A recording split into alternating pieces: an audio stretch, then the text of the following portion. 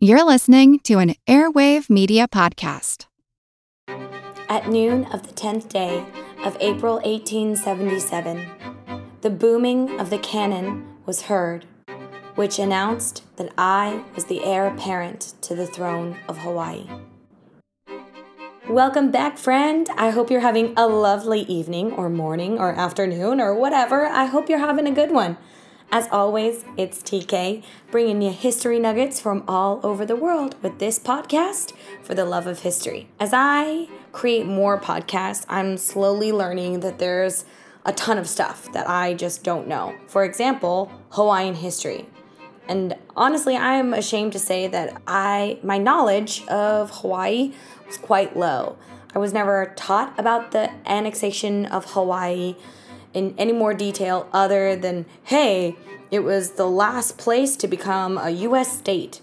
But it was so much more than that, and the last queen of Hawaii was so much more than I ever realized. And P.S. Samuel B. Dole is an asshole. So get comfy, let's get to it, and let's talk about Queen Liliʻuokalani. So first of all, we've got to start out with a crash course in Hawaiian history.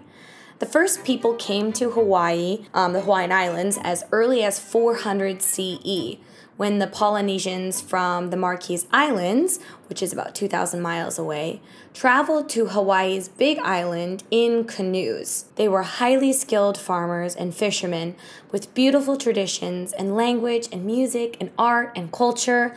Hawaiians lived in small communities ruled by chieftains, and between 1791 and 1810, King Kamehameha conquered other rulers and united the entire archipelago into one kingdom. This is where Queen Liliʻuokalani comes from, this line of the Kamehameha. For the next 10 years, things were doing great after Hawaii was united. Things are going great. Everything was wonderful until the Christian missionaries came, because apparently in the 1800s, everybody needed Jesus.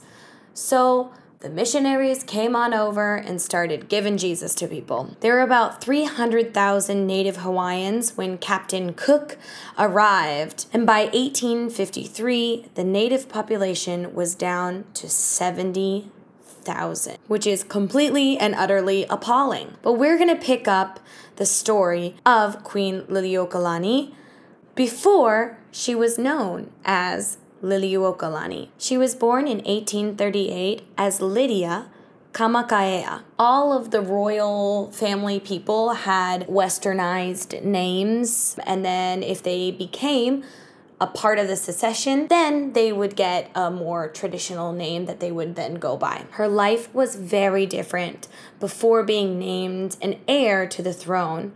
She was an accomplished musician, she was fiercely intelligent, and ridiculously kind.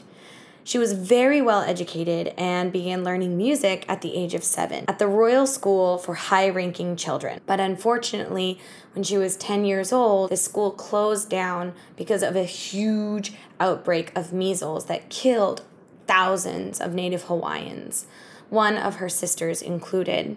But her education didn't stop there.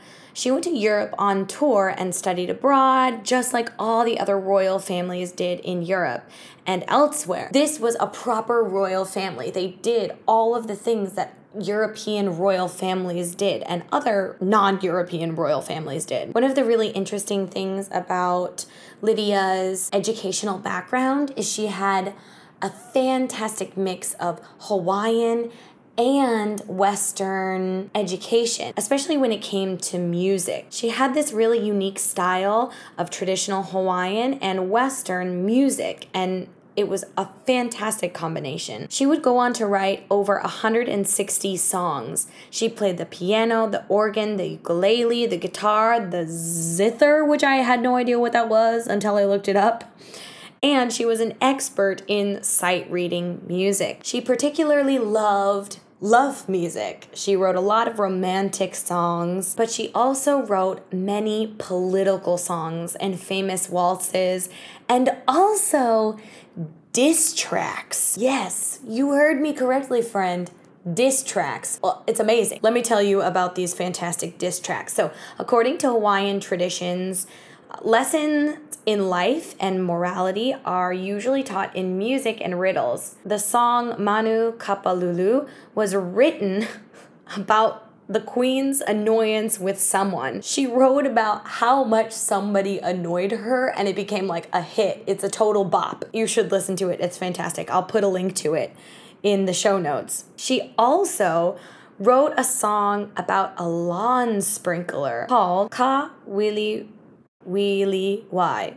Ka Wili Wili Wai. Sorry, that was so slow. I want to pronounce it right. But anyways, this song was all about the time that she was sitting in her lawn and watching a sprinkler just go around and around and around. And she was fascinated by it and just motivated and inspired to write a song. And that's also a super bop. And I will, of course, link it in the show notes. One of my favorite things about Queen Liliʻuokalani is that she's just so musically intelligent, but don't take my word for it. John Troutman, the American music curator at the Smithsonian National Museum of American History, said about her, her melodies reflect influences from hymns and other Western musical ideas. But the storylines, the emphasis on place, and the emphasis on the people of the islands are so grounded in native Hawaiian traditions. She was one of the most successful composers in demonstrating the potential of combining all these different musical elements together, so much so that her repertoire remains at the forefront of those performed by Hawaiian musicians today. And that is super high praise coming straight out of the Smithsonian. In my opinion, the best museum in the whole wide world. So she's got just this beautiful musical brain. But what about her personal life? What's going on in the life of Lydia before she was Queen Liliʻuokalani? So we're given her personal life its own section. I just want to talk a little bit about her personal life to shed light on how freaking awesome this woman was. Even if she wasn't the queen of Hawaii, she is still a super fantastic person and just way too kind for the world.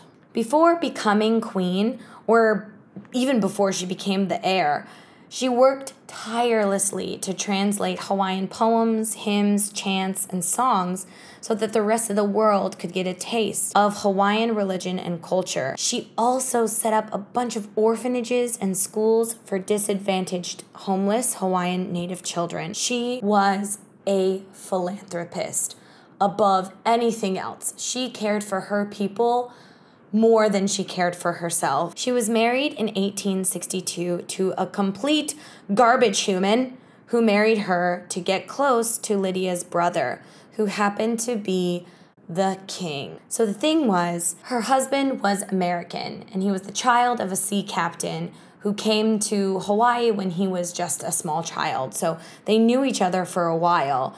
But the only reason that he wanted to get married to Lydia is because of her status and because he could become closer to the king. And he wanted power, something fierce. And he didn't care about Lydia.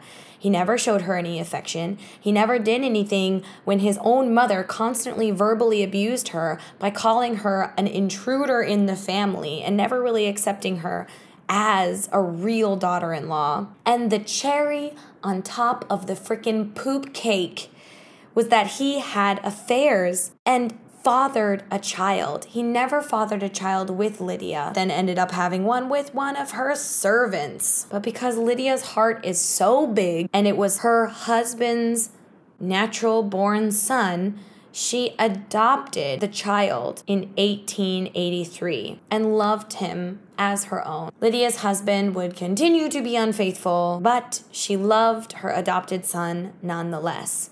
She would go on to adopt 2 more children later on in life, and she loved them all very, very much.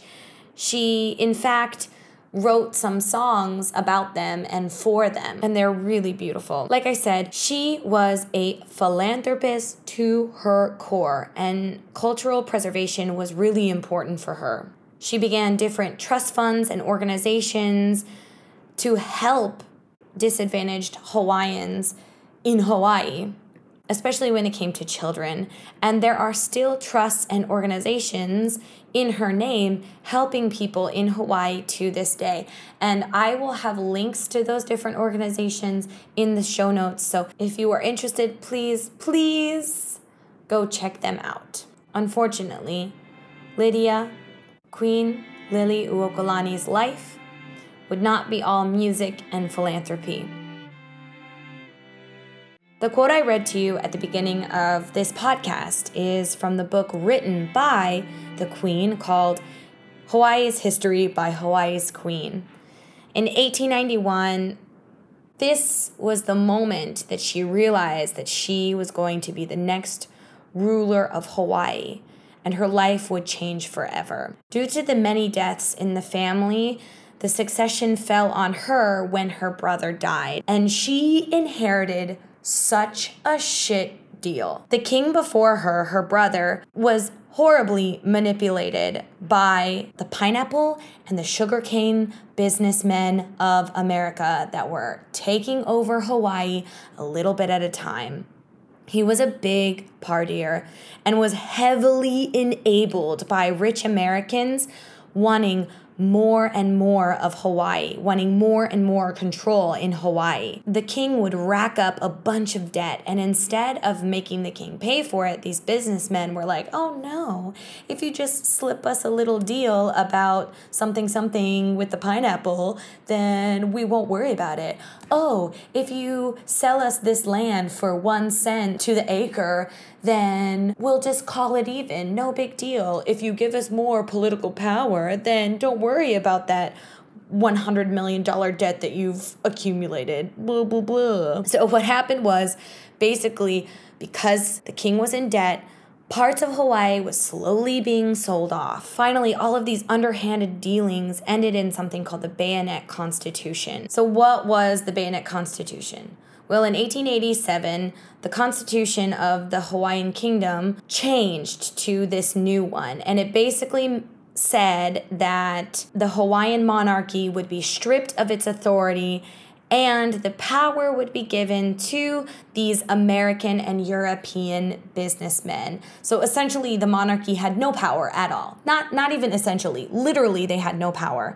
So these white business guys from America just waltzed right in and they took over Hawaii. So by the time Liliʻuokalani came to power, she essentially had no power. The pineapple and sugar businessmen were not having this new female ruler. She was making a brand new constitution. She pled to the government to adopt the new constitution that she wrote because these pineapple and sugar people made up the majority of the government officials in Hawaii and therefore would never elect to reinstate her monarch powers. So she went to the American government to plead for her country back. Not 2 years after she became the queen, these dirtbag businessmen were not happy with all of the resistance they were getting from the queen and her people. She was making life real difficult for them, and how dare she be a woman also. How very rude. They could not abide by a queen.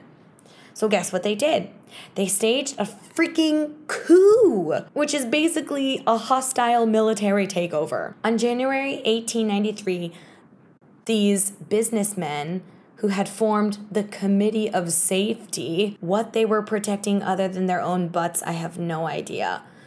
So this Committee of Safety sent 300 armed Marines around Iolani Palace, where the queen was, and demanded that she renounce her position and give them all the power. So shady. So shady.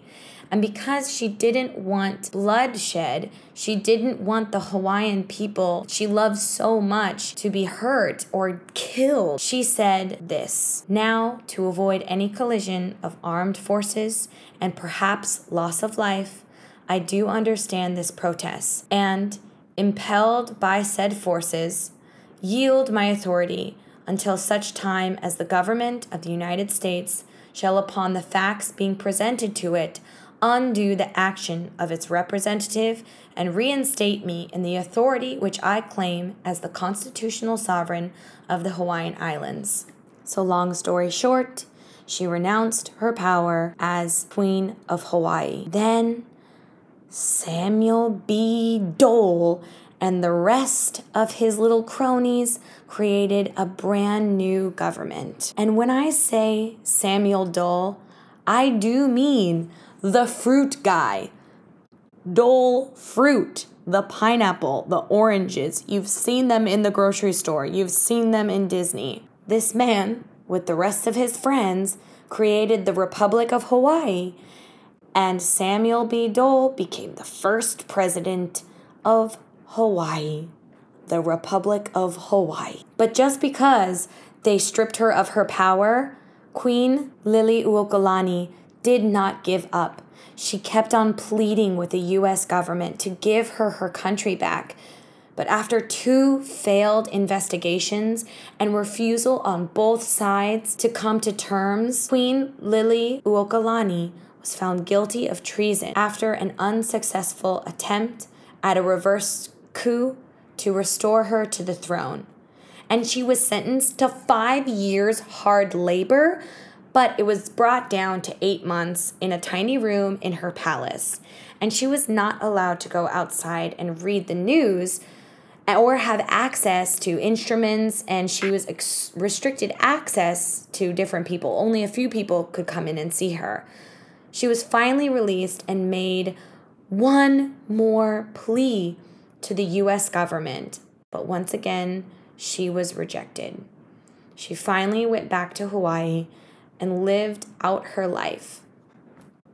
Soon after, Hawaii would be annexed and turned into a state after the Spanish-American War, when the U.S. just conveniently realized it would be really awesome to have a naval force in the Pacific. So, literally 8 days after the end of the war, which was August 13th, 1898, Hawaii was annexed on August 21st, 1898. Hawaii lost its last ruling monarch on November 11th, 1917, when Liliʻuokalani died of a stroke at the age of 79 at her Washington Place home. Reports of that day say at midnight, the royal rain fell lightly on the procession as her body was taken from Washington Place to the throne room of Iolani Palace, where she lay in state. When she arrived there was intermittent thunder, which was believed to be a good omen. And now, her final resting place is in the Royal Mausoleum at Mauna Ala. That was a pretty heavy ending, guys. And I don't want to end on a sad note because I don't want your last thoughts of Queen Liliʻuokalani to be sad. So today I'm leaving you with an uplifting final thought. While Queen Liliʻuokalani was in prison, she wasn't allowed to have correspondence with people outside. I think on Instagram I told you guys about the newspaper wrapped flowers, and she would read those newspapers that the flowers were wrapped in, and they were given to her by some supporters. But here's another super cool story from her time while she was in prison. The queen anonymously wrote secret songs with secret messages telling people how she came to be imprisoned. The people who did the imprisoning couldn't read the native Hawaiian language, so it was like a secret code without actually being a secret code. And the following week, someone published a response in song lyrics saying, "We have heard you, O Heavenly One, our ruler, and we support you." Liliʻuokalani followed with another reply, "My love for you will never be broken. I will always be grateful for your support."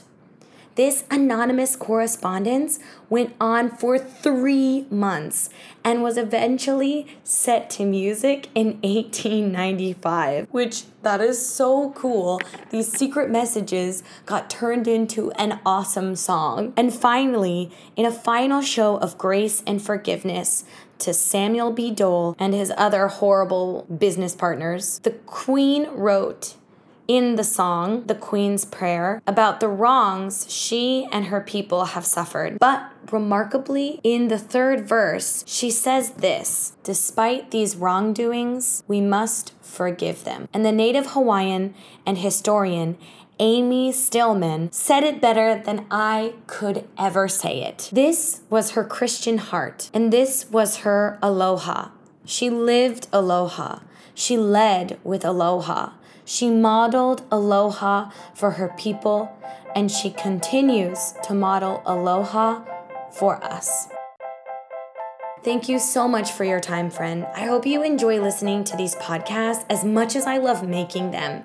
If you have time, I would really, really appreciate it if you would subscribe and write a review if you enjoyed today's podcast. You don't have to. It would just be lovely. Just a little reminder that I will leave links to different sources for further education on Hawaiian history and culture, as well as different charity organizations if you feel so inclined to go check those out. And as always, there will be pictures on the Instagram. I will also be having the next round of topic selection polls, so please go check those out. Stay safe, take care of yourself, have a great day wherever you are, and until next time, bye. Why is there a metronome right now? Oh, okay.